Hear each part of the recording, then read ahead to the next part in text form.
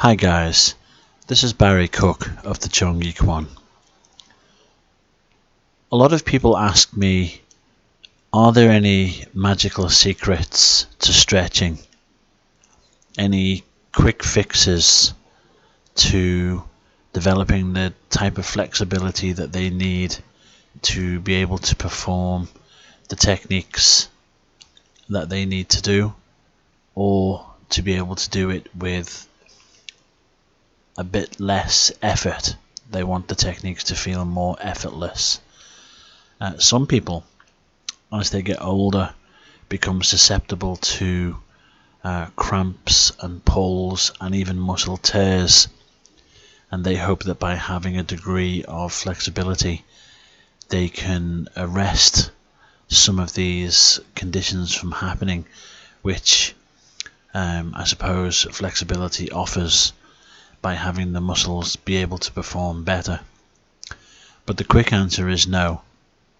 There's no success that I've ever heard of that has been quick. There's no pill that can help people develop the splits in 2 weeks. Certainly none from a healthy point of view. Stretching, like weight loss, is one of those things that has to be done slowly and gradually in order for it to be maintained, to have some longevity, but also to keep the body and the muscles healthy, so that that flexibility then can be used purposefully. I guess it's like most things. The younger you start, then the easier it is to develop a range of success quite quickly, and then even holding on to it is relatively simple due to the athletic nature of the younger person. But as with most things, as we get older, the body starts to fight us, and it becomes a little more difficult, particularly if you're approaching something like the martial arts in your 30s.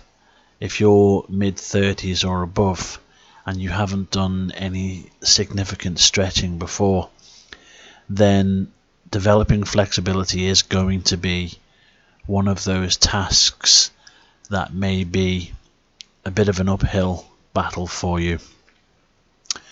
But it is achievable, so you can take solace in knowing that it can happen. If you can apply yourself and have the motivation and dedication to continue, then there's no doubt, barring any pre-existing medical conditions, that flexibility can be attained at a good and usable level. Over my years of training, I've done a number of flexibility courses. When I was a young man, I was a gymnast at the same time that I was a martial artist. So you can imagine that the flexibility training given to us as gymnasts was significant and was constant. And so, being a martial artist at the same time, the gymnastic stretching was super beneficial to me and allowed me to perform my kicks really precisely, and allowed me to put my kicks to the exact target where they needed to be, with relative ease, because when you have flexibility, it allows you to control your legs that bit more. So you can either be focusing on single power shots to one area, or you can be changing direction and go from one kick to another, or faking kicks and then changing to completely different kicks in an attempt to try to put off your opponent. So flexibility gives you the options to play a bit more with your kicking skills. But again, there was no quick fix. It was a process. I started when I was 9, so I guess we're quite pliable at that age. So it was really just a matter of getting to the level that was required, which was all 3 splits positions, left and right, and what we refer to as box splits, which some people call side splits. And once you have that, it's simply a matter of maintaining it. The problem is that if you're working on developing leg strength for kicking, and you're also trying to develop flexibility for kicking, it's an antagonistic way.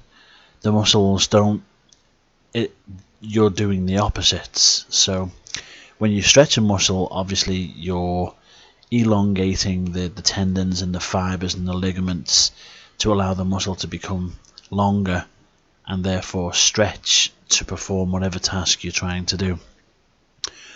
But if you're also doing conditioning training or weight training or running or cycling, something that puts heavy wear on the muscles of the legs, then that contracts the muscles and makes them tighter. So again, when I did gymnastics, what we used to do was spend 2 or 3 hours in the morning session if we were doing long day sessions, and then after lunch we would do the opposite. So if it was a stretching session in the morning, it would be a conditioning or strengthening session in the afternoon, and vice versa on other days. It was never left overnight or for a couple of days. If you did one, you did the other at the same time, allowing an hour or 2 of rest in the center, and then you were doing the opposite. So that allowed you to develop strength and flexibility at the same time in the same muscle group. So how do we get that? What if we are approaching martial arts in our mid 30s or mid 40s? How do we get that usable flexibility? Well, there's plenty of research and there's plenty of methods out there, people saying what is good flexibility, what is bad flexibility, what are the best techniques, what will give you the most benefits, and I would say that the most consistent one that I have used to maintain flexibility, being in my late 40s and still being able to do all 3 split positions, maintaining that at my age, I use a particular technique called PNF. It stands for proprioceptive neuromuscular facilitation. Yeah, I know. So you can see why people call it PNF. And basically it's a resistance type of stretching. So the muscle is taken to its maximum stretch. So whatever muscle you're stretching, you would take it to its maximum stretch. And then from there, somebody will hold your legs apart at that maximum stretch. And then for 10 or 15 seconds, you will try to push against your partner who's holding your legs, trying to take the stretch off effectively. But your partner doesn't allow your legs to move. You're just pushing against the tension. And then after that period, you stop pushing, and then your partner allows the legs to relax from the tension that they've just had. And after that couple of seconds of relaxation, you'll find that the legs can move apart even further. It could be as little as 1 centimeter, or it could be 2 inches. But what was your maximum stretch just 20 seconds ago has now been increased by 1 centimeter to 2 inches. So if you do that 2 or 3 times in one go, then by the end of that, you could have gone past your maximum up to 3 or 4 inches, 5 inches. Everybody's different, but there will be an increase. So that style of PNF stretching has always worked for me. There are other methods out there, depending on your starting range, your starting flexibility range. There are other things you can do. There are equipment that you can buy, like stretching machines and exercising machines designed to promote flexibility. But what I personally just always used to find was really good for stretching is if you can find a way to stretch that doesn't involve any mental anguish as such. So if you can stretch and not think about it and just take your mind somewhere else, then your stretching happens even without your knowledge, and the pain decreases, the discomfort seems to go. So in the sort of mid 80s or mid 90s, any of the times when I was training, what I used to do when I was at college or when I was at university, if I had coursework to do, what I would do is I would lie with my back on the floor and my feet up against the wall, and I would open my feet out into a large V, what we call a straddle, and then you would open your feet as wide as you can, and then what I used to do was wear ankle weights on each leg, and then I would balance a couple of encyclopedias, one on each leg, just for extra weight. So then not only is gravity assisting with the legs, but also using some additional weight. And then I would pick up my coursework book or whatever I was working on for homework, and then I'd read the book, or I'd listen to music or listen to TV. And whilst I was being distracted by those activities, my legs would relax. I wouldn't be fighting that tension anymore, and then the gravity and the weight would be pushing my legs apart. So by the time I'd finished reading a couple of chapters of the book or singing along to a couple of songs, when I looked back to see the progress, then my feet would have opened quite wide, and I've stretched without even realizing it. So I always thought distraction was one of the best things to promote good flexibility. But it's really what works best for you. If you're an older person and your flexibility is quite poor, then it's quite easy for people to help you, or for you to help yourself, because you don't have any massive expectations. You can work slowly and methodically, and you'll be able to see your progress develop, and usually quite quickly. So when you're first starting, if you're not very flexible, you'll see improvement quite quickly.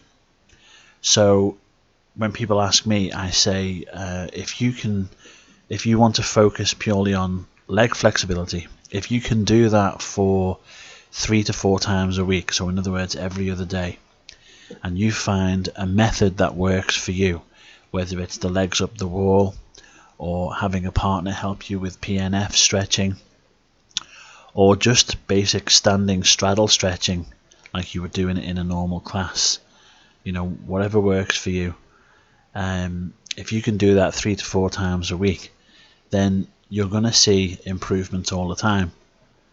It's only really when you start developing flexibility, or certainly in my case, like I say, I started when I was about 9, so by the time I was 12 and I was starting to have a good range of flexibility, just before I had splits, I remember thinking I had about 1.5 inches to go, and no matter what I did, no matter how much stretching, how much support or partners helping me out, I couldn't drop. I couldn't get that extra 1.5 inches and just hit the floor. And it took me It felt like forever, but it must have been about 3 or 4 months. And in the end, I went to the ballet coach.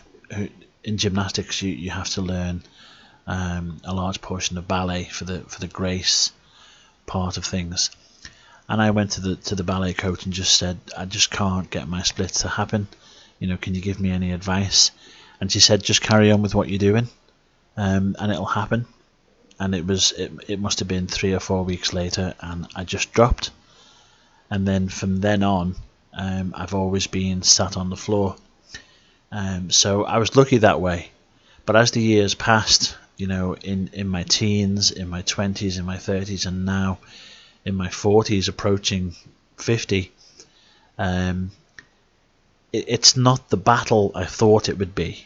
I know that's not perhaps what you want to hear if you're just starting out, but perhaps you can take solace in, once you've found techniques that work for you, even if you're of an older age, if you find things that work and you're putting them in practice and they're starting to work for you and you're seeing results and you keep going and you get to the level that you want to have, then maintaining that isn't as hard as you anticipate it might be. The hard part was getting to where you want to be. But once you're there, maintaining it is relatively simple because you're already continually stretching on a weekly basis. It might not be 4 times a week anymore. If you only do it when you go to your class, and it might be once a week or twice a week, it's gonna seem a little harder each time because the body and the muscles are stiffening up as we get older. But if you can at least do it twice a week and maintain what you have, then that's easier than having to start from scratch and go all the way up again. So my advice is research stretching techniques and habits. Find a pattern and a routine that's best for you, and then do it as often as you can, 3 or 4 times a week for about 20 minutes a time. Never push through pain. If something is painful because it's sharp and stabbing, or it might just be discomfort, something that's uncomfortable, because stretching is uncomfortable if you're not used to that sensation. So if it's painful, if it's sharp, if it's stabbing, if it's really sore, then stop, because something's wrong there. But if it's just uncomfortable and you think, oh, I don't like this, then we need to push through that, because that's what stretching is. But only you know which is which when you're stretching. And once you put all those in place and you're doing that regularly 3 to 4 times a week, then it really won't be long before you see results. And there's always people you can ask. If you're a martial artist, you can ask your instructor. If you have a ballet teacher friend, you can ask them. There's always people you can ask. So many people want to develop flexibility for their sports these days, so there's plenty of advice and guidance out there.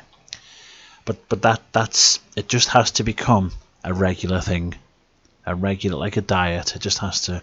You have to change your way of thinking, your body's pattern of doing things, and then it has to become part of your weekly practice from then on. And once that happens, and you start to see the development and the improvement, that will be your motivation, and you'll keep moving forwards, and suddenly you'll be where you want to be.